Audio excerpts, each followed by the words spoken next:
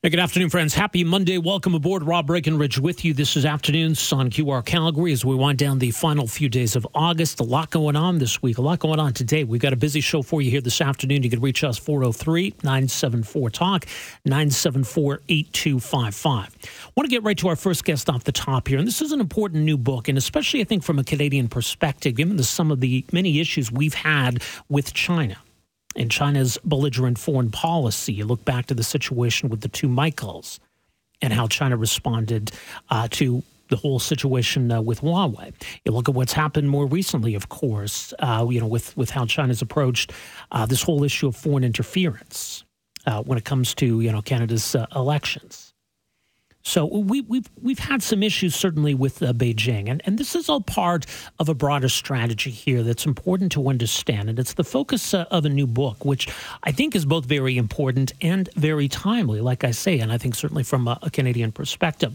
The book is called Beijing Rules: How China Weaponized Its Economy to Confront the World. Joining us to talk more about the book, very pleased to welcome in the program here this afternoon, its author, Bethany Allen Ibrahimian, as leading American journalist, a China reporter for Axios, and also, as mentioned, author of this new book, Beijing Rules. Bethany, so great to have you with us here. Welcome to the program. Thanks so much. Let's talk about, the term weaponized and what we mean when we say China has weaponized its economy. We tend to think of economic interest and political interest as maybe separate, but clearly from Beijing's perspective, they're very much intertwined. Absolutely. And I think that exactly is one of the reasons why we've been a bit slow in democracies picking up on how the Chinese government wields its power abroad, because it has worked very hard to unify or to link its economic power with its authoritarian political power beyond its borders. How recent is this? Or I guess, when could we pinpoint the start of this approach? Well, what's so interesting is that this is absolutely not a new phenomenon. It's just that the Chinese government has gotten a lot more, I would say, brazen and comprehensive in how they have used it. And I would trace maybe the earliest and the earliest influential example of this all the way back to 1997 in a phenomenon we're all familiar with now, which is Hollywood. So in 1997, there were two movies that came out of the U.S. that portrayed Tibet in a sympathetic light and portrayed the Chinese government as a colonizer, as an aggressor in Tibet. And as a result, the studios, so Disney and Columbia TriStar, were blocked out of the Chinese market, the Chinese box office.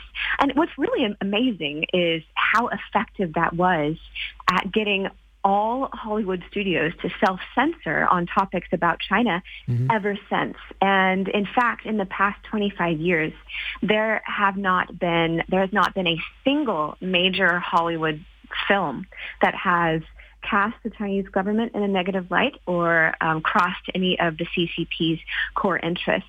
And that's really also astonishing because in 1997, the Chinese economy was only a quarter the size of that of the U.S., and its box office was tiny. So really, Beijing was able to wield this kind of, censorship power merely on the promise of future wealth, not on anything direct. And what we've seen since then, especially since Xi Jinping became the leader of China, is a very, very clearly, concisely, consistently communicated message from Beijing that any company in the world that wants to have access to the Chinese market, any government in the world that wants to, have better trade with China, must obey Beijing's rules, which are adherence to its core interests.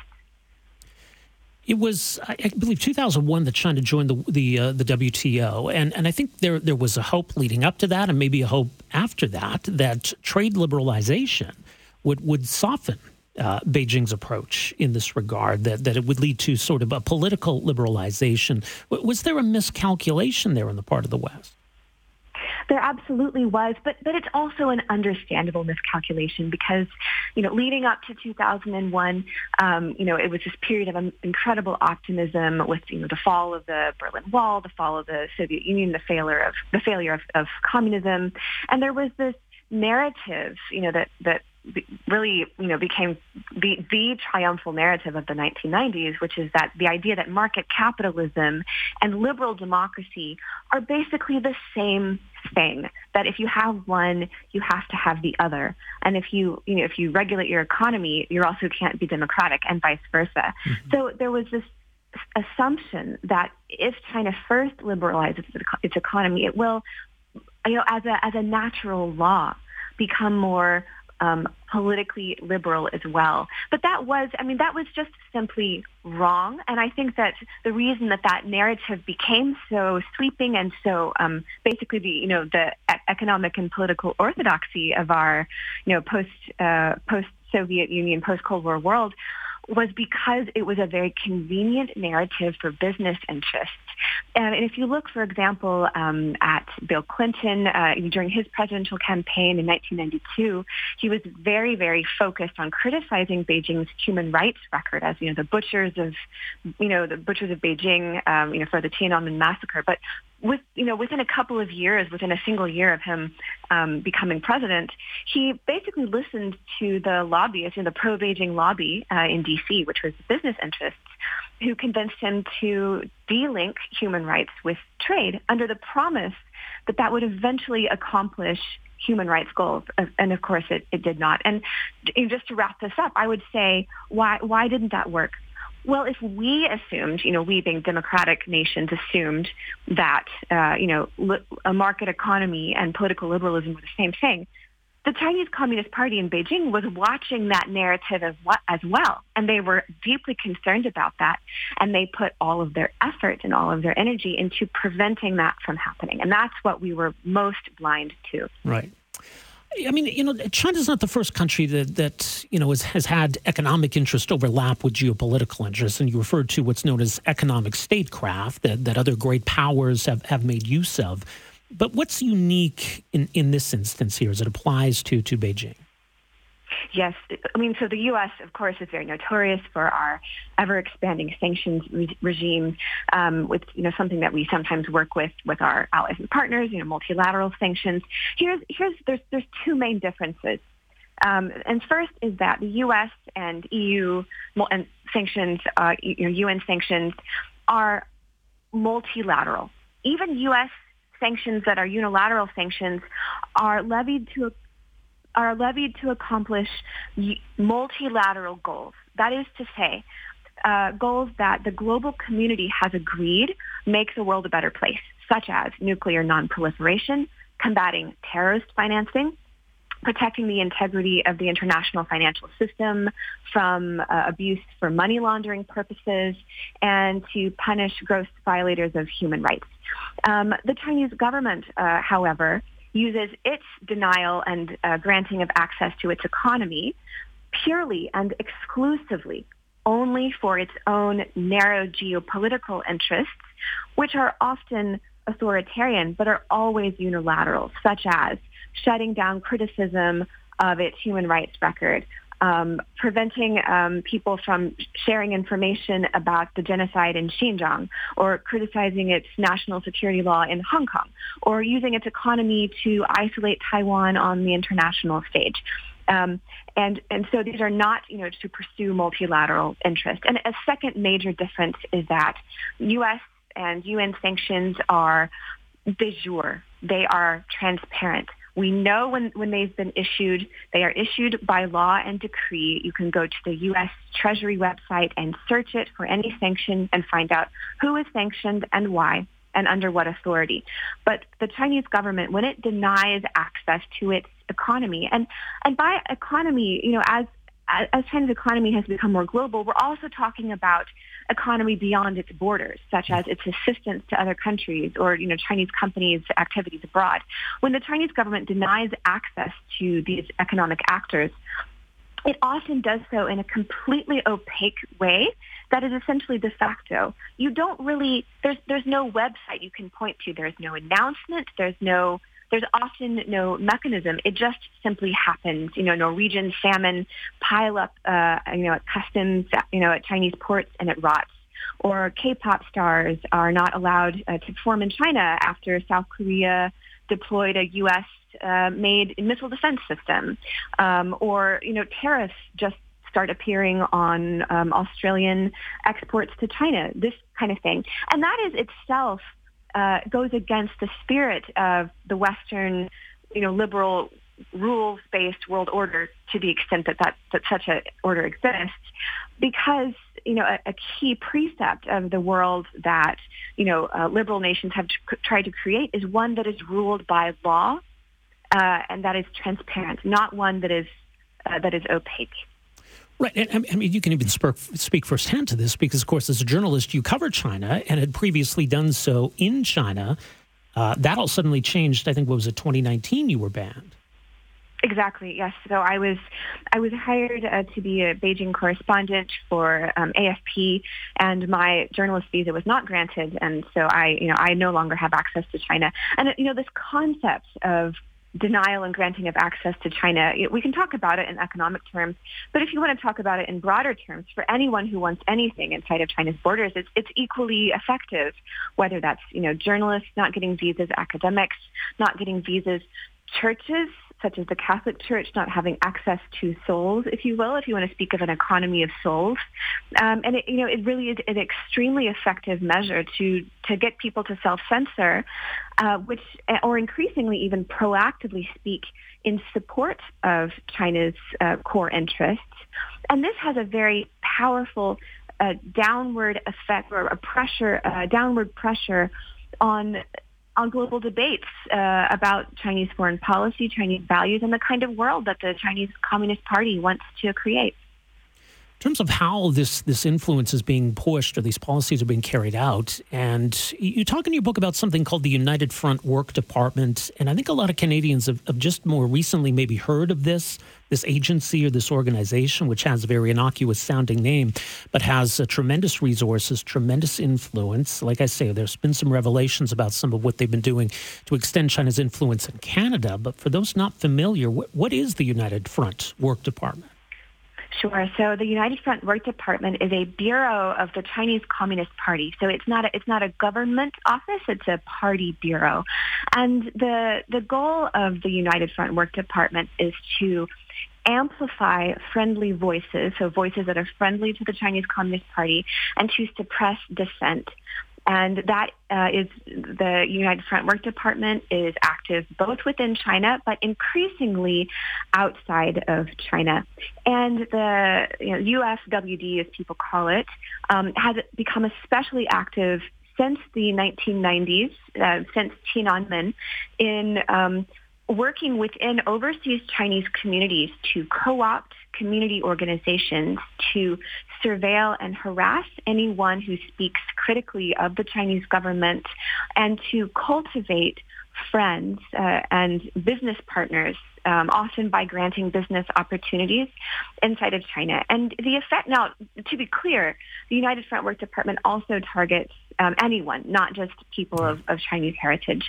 The effect of this is to reduce the freedoms, the democratic freedoms that overseas Chinese communities in democratic nations enjoy, because we've seen, for example, that Chinese language community newspapers around the world in democratic countries end up being censored because of these pressures, and Chinese people in communities in democratic nations find themselves being harassed or surveilled, or their business opportunities being curtailed if they speak freely about the Chinese government.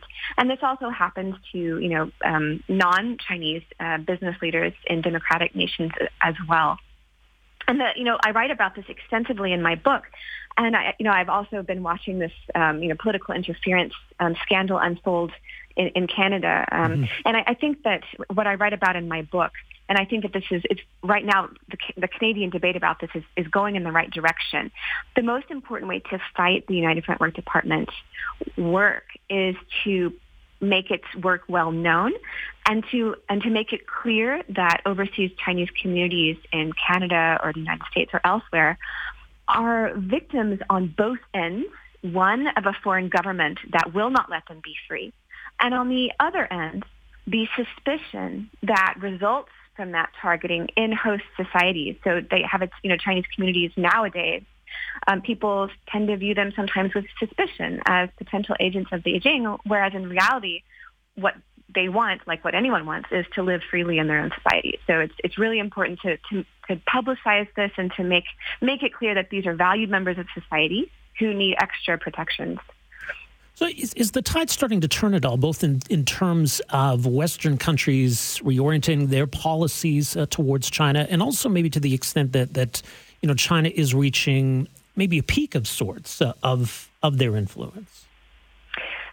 So we've definitely seen the tide turn, and that really started with you could say with the Trump administration, but I would actually say with Malcolm Turnbull in Australia, and he was the first leader of a country to say publicly that the Chinese government was involved in political interference abroad, and Australia was the first country to have a public reckoning with the way that the Chinese Communist Party was trying to interfere in their politics. And that was back in 2017, 2018. The Trump administration took those ideas and took those concerns and gave them maybe the world's loudest microphone, to make it, and that we saw then that the U.S. policy on China really began to become tougher and to address issues that analysts and researchers had been raising for years, but that had not gained attention. And now, with the Biden administration continuing those policies, we've seen, for example, EU allies and partners look with less skepticism upon tough on China policies. And that's something that, Xi Jinping and the Chinese government, they've really handed, China hawks, as it were, huge gifts by how brazen the Chinese government has become in the way that it pushes back against democratic values around the world.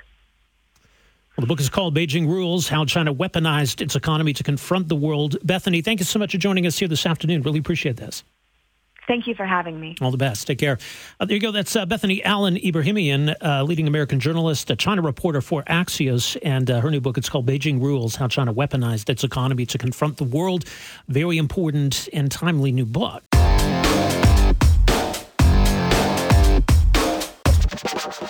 Now, this has been a bad year for wildfires, and we've certainly seen that over the last few weeks in both BC and the Northwest Territories. What's different now, as opposed to earlier this year, is the social media landscape, the way in which information can be shared about what's going on.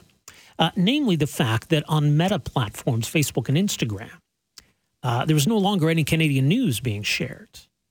And in the light of something important like this going on, it's a reminder of the challenge that poses. And so that's once again focused attention back on the Online News Act, what was C-18, because, of course, once that passed, Meta, the company that owns Facebook and Instagram, followed through on what they'd been saying all along, that this doesn't work for us, and we'll simply stop allowing the sharing of Canadian news on our platforms rather than basically have to pay news organizations for those news links. And so it's interesting to see the reaction to all of that, especially in light of what's going on around wildfires. Look, before Facebook and Instagram existed, there are ways of keeping Canadians informed on these kinds of issues. But if we're arguing that this all does Canadians a disservice, we're kind of arguing that Meta is providing something of value, or that we've lost something of value by these, these articles, by Canadian news not being on these platforms. And that sort of changes the whole dynamic, the underlying premise of the Online News Act. And meanwhile, in the midst of all of this, we've got a brand new heritage minister. For whatever reason, the decision was made in the recent cabinet shuffle to change that position at a rather inopportune time. The new heritage minister, Pascale St-Onge, addressing this last week, saying that she is still hopeful that there will be a solution to all of this, that there apparently have been conversations with both Meta and Google. And basically, these are really the only two companies this is meant to apply to. Now, Google hasn't yet pulled news from its platform, but that may soon happen. So the minister seeming optimistic that something will be worked out here. But does she really understand what's going on here? Does she really understand the file? Well, our next guest, who's been watching all of this very closely, is concerned that maybe she doesn't fully understand how the Online News Act works. And that's a problem right now as we attempt to navigate all of this. Michael Geist, professor of law at the University of Ottawa, Canada Research Chair in Internet and E-commerce Law. You can read his latest at michaelgeist.ca, and he joins us on the line here this afternoon. Professor Geist, good to have you with us here. Welcome to the program. Oh, thanks so much for having me. So as mentioned, this whole wildfire situation has, kind of highlighted some of the challenges we now face in this new world of the Online News Act. But does it necessarily change any of the fundamentals of this? No, I'm not sure that it does. I think that, in fact, Facebook or Meta was directly asked about exactly this issue, as you mentioned. When they were asked a committee what would happen, they would say, listen, we would not and will not block any official source information, any government information as part of that. And they haven't done that. In fact, I think they've put out information that suggests hundreds of thousands of people have sought to access information that way, but that they would, in fact, block, as they have said they would, block links to news sources. And, that's a function of the way the legislation's been crafted, which is very broad-reaching. It's really news, not just in Canada, but news globally. And by creating a mandated payment for link situation, the company said they've adopted that approach. This isn't the first, and it won't be the last instance where I think we're going to have people wanting to potentially share that information on social media. And, when you craft your legislation in the way that you have, or the way the government has, then these are some of the consequences. And they were told directly this is what the outcome would be, and seem to accept those consequences and those risks. And now we're, in a sense, seeing it play out. Mm-hmm. So as mentioned, we've got a new heritage minister, Pascale Saint-Onge, and she's had to leap right into all of this. Now, last week, she went very much, I guess, almost on kind of a media offensive, doing a number of interviews and talking about how the government intends on navigating all of this. Did we learn anything new last week, first of all? Yeah, well, you're right. I mean, she did go on a bit of a media offensive, speaking to a whole series of media outlets, and I think wanted to paint a story, almost a bit of a good cop, bad cop kind of scenario, where the Prime Minister had been the bad cop talking about how bad this was. Yeah. The headlines were how she thought there were productive meetings with Meta and Google. But once you scratch below the surface, what you found, in fact, was that Meta said that the meeting was requested not by them, but by the minister, and that they reiterated their position that they are in the process of exiting news in Canada. So, in fact, it doesn't seem like much has changed there.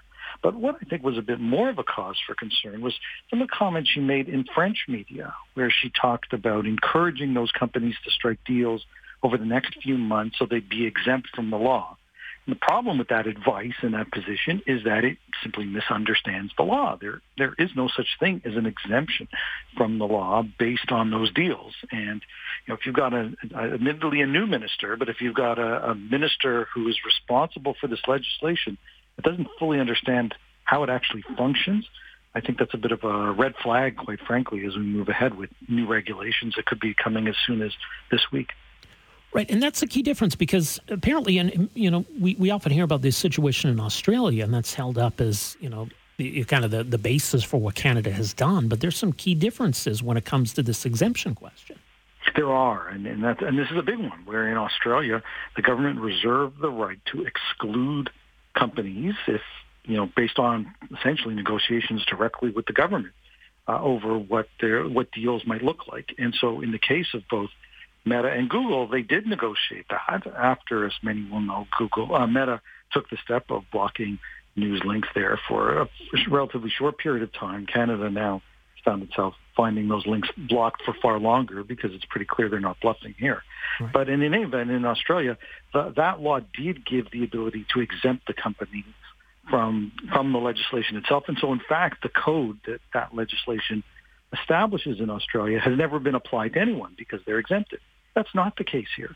And the case here is that if you are a company like a Meta or a Google and you link to news, you facilitate access to news content, you are subject to the law, full stop. And yes, you can enter into agreements, and there are some implications for that if the agreements are approved by the regulator, and you can thereby avoid final offer arbitration. But it doesn't exempt you from the law, and there are all series of obligations that come with the law, even if you've reached these agreements. I mean, the minister's frankly just wrong when she suggests that somehow there's an exemption that might be applied if there are agreements in place. And by regulator, that's the CRTC here. It is. It's the CRTC, and I mean, it's interesting to raise the CRTC in this context because it appears the government and the CRTC really are moving at different paces at a minimum. Yeah. The CRTC just last week put out their timeline for all of this, and they're talking about 2025 as a timeline to get all of this up and running. They're going to launch a consultation in the fall. And so even when the minister says, we want you to negotiate with media companies, the CRTC has to approve media companies, so-called eligible news businesses. That may not happen for a year or a year and a half. And, there's some that will obviously qualify. So in theory, you could negotiate with them. But the notion that they haven't even fully set up the process, that the CRTC itself says that mandatory bargaining won't start until potentially 2025, highlights that we've got really both the regulator and the government moving certainly at different speeds on this issue. Well, and what does it mean for the prospect of anything changing anytime soon? I mean, I think we have a demonstrably worse status quo at the moment where there's no new revenue sources for Canadian media organizations, but there's certainly a lot less access to Canadian news. And is that now the status quo that we're stuck with for at least the months ahead? I think it is. It's a mess. I think the government basically made a bet that this was all just a bluff and that they could push ahead. And I think we're all seeing that that's in fact not the case. And the costs are significant. The costs, as you said off the top, are significant for individuals who use social media, for Canadians using social media, and they've been accustomed to sharing news and aren't able to do so. It's definitely a hit for the platforms because I don't think anybody would dispute they're not as good if they are stopping linking to certain kinds of content. But most of all, it's a terrible look for the government, and it's really bad for Canadian media. They are losing traffic. I've had conversations with some media outlets that talk about their traffic dropping 90% or more for certain kinds of content where they really lived on social media. So that's a big revenue loss. It's a loss of impact that takes place, and it's one, I think, disturbingly that was foreseeable. And now we find we've got a new minister in charge that may not fully even understand the implications of how the law actually is designed to work. It doesn't bode well, but we'll see where it all goes from here. Much more is mentioned. michaelgeist.ca. Professor Geist, thanks again for joining us here. Appreciate the update. Oh, my pleasure. All the best. Take care. That's Michael Geist, Professor of Law, University of Ottawa, Canada Research Chair, Internet and E-commerce Law, and someone who's been following all of this very closely, of course, offered his own expert testimony before the Senate committee that was examining C-18, which became the Online News Act. So this is the situation we're stuck in. And further compounding the problem now is the involvement of the CRTC as a regulator in all of this and the timeline here that the CRTC seems to be operating under. So as Michael Geist points out, so there would still theoretically be the opportunity then for Google or Meta to say, okay, fine, we'll play along and we'll start negotiating with news organizations. But with whom would they be negotiating?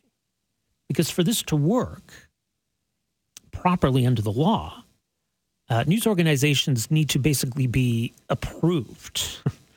And who does that? Well, that's the CRTC. So the CRTC first has to approve who's eligible under this legislation to negotiate with Meta and Google. And, of course, they're the ones who approve or reject those deals if and when they are struck. So the CRTC is talking about a timeline of 2025 for implementing all of this.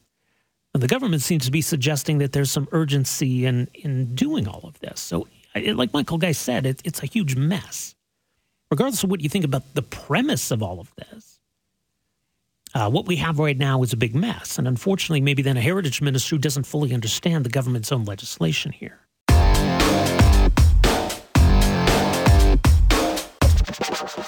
Hey, good afternoon. Happy Monday. Welcome to this hour of the program. Rob Breckenridge with you here. A final few days of August. Earlier this month, the federal government confirmed that food packaging, plastic food packaging, is the next target in its crusade against reducing overall waste from plastic. I'm not sure who exactly at this point is either A, excited about this, or B, convinced that it's going to do a whole lot. The first phase was the single-use plastics ban. Would anybody say that has gone well or that that's made a positive difference? I think it's been frustrating. It's been annoying. I don't know that we can see any kind of real environmental impact in a positive sense. And it's also been really illogical. You know, the whole experience with the bags in Calgary, the Calgary co-op stores that are compostable in the green bins, and yet still the single-use plastics ban applies there. So it's illogical on top of everything else. But the next phase is going to be much bigger. It could have much bigger consequences when it comes to food packaging. There's a reason why food is packaged the way it is. It's about keeping it safe. It's about making sure it can last longer. So what's going to replace that? What are the costs of moving to alternatives? And what are maybe the unintended consequences on the environmental side of making that switch, as the government remains very narrowly focused on plastic? Our next guest says we should be paying attention to both of these questions. The cost side, yes, there's going to be a cost. That's more obvious. But when it comes to the environment, that there doesn't appear to be a payoff either here. In fact, there could actually be negative environmental consequences from going down this path. You can read his latest at financialpost.com. David Clement is a North American Affairs Manager for the Consumer Choice Center and joins us on the line here this afternoon. David, great to have you with us here. Welcome to the program. Thank you very much for having me back. Like I say, I think the single-use plastic ban has been somewhat awkwardly implemented. Maybe that's being charitable. But as we look to the whole issue of plastic food packaging, it seems like this is at a whole other level. What's your concern here, first of all, in terms of where this is all headed? So my concern is that if we go down the route of a ban or curbing the use of plastics in terms of food packaging, we go from a policy with the single-use plastics ban, which is not great for the environment and incredibly irritating, to a path that is a huge net negative for the environment and a huge net negative for food affordability and product variety. Because the way in which a lot of foods are packaged today are done so in plastic, because that keeps food fresher longer and right. keeps them intact. And so my concern is, which I'm sure we'll get to, is from an environmental standpoint, it's a net negative for the environment to go this route on food packaging.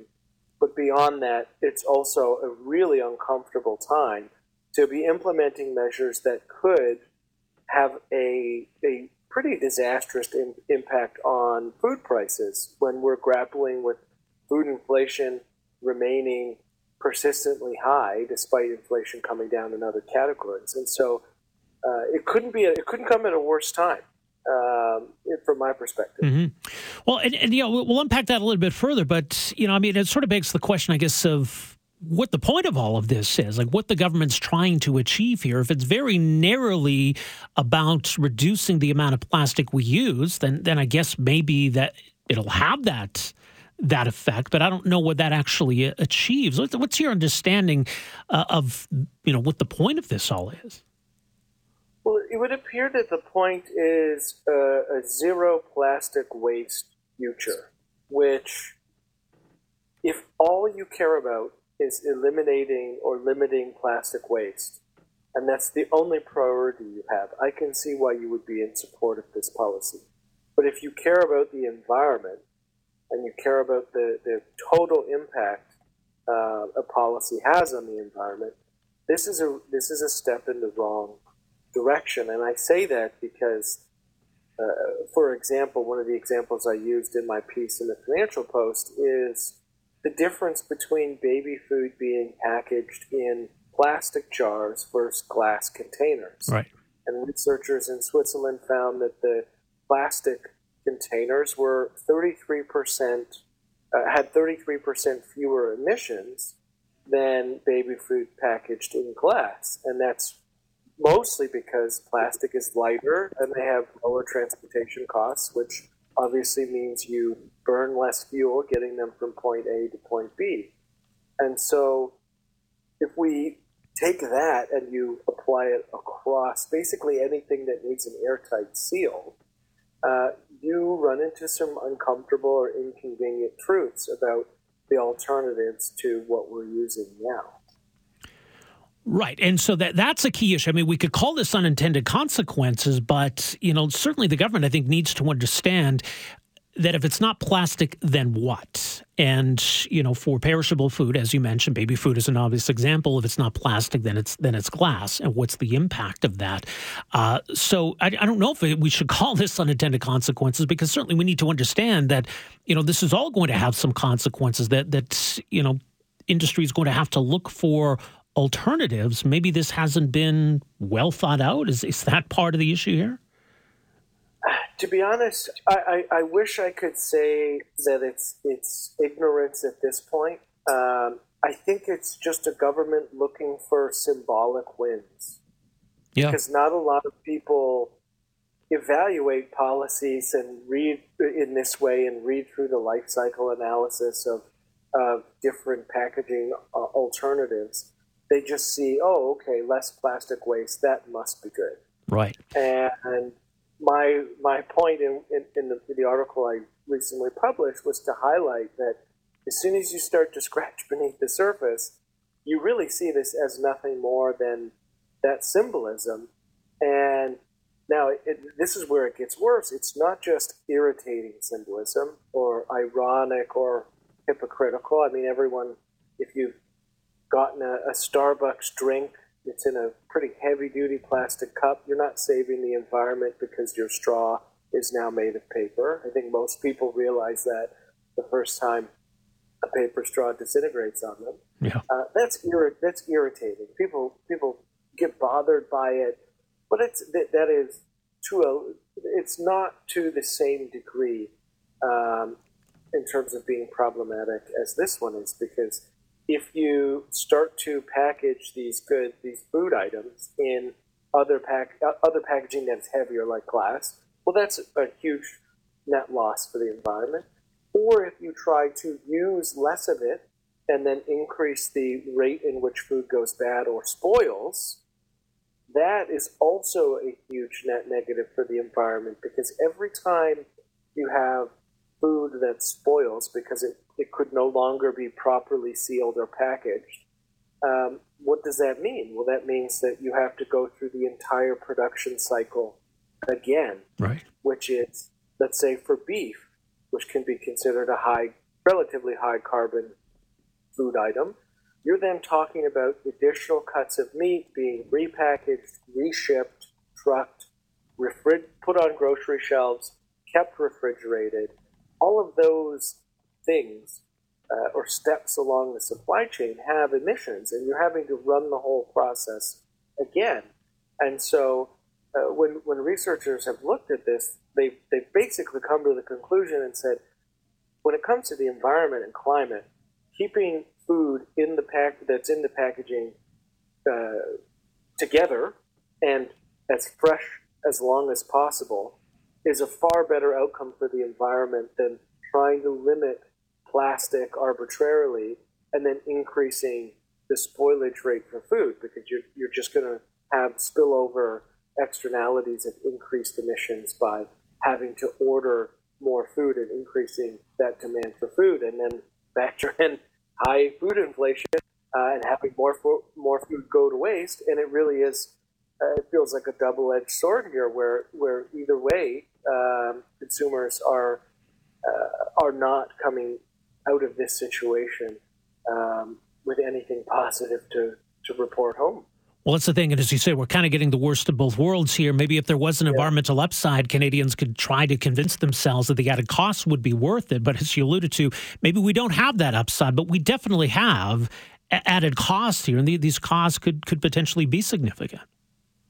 Yeah, and we know that they're significant because in the first plastics ban, the government required itself to report on what the cost differences were in looking at, let's say, between plastic cutlery and wood cutlery. And the wood alternatives were anywhere from like 2 to 3.5 times more expensive. And yeah, that might not sound that drastic in terms of the cutlery you get for takeout, but if you apply that to the packaging for everything that's delivered to a grocery store in plastic containers or in plastic wrap or sealed in plastic like meat products, that's a considerable increase in prices added on top of the fact that the last inflation numbers had us with a food inflation rate of 8.5%. And so do we really want to add fuel to that fire right now with a policy that's not a win for the environment? It really is just that empty symbolism.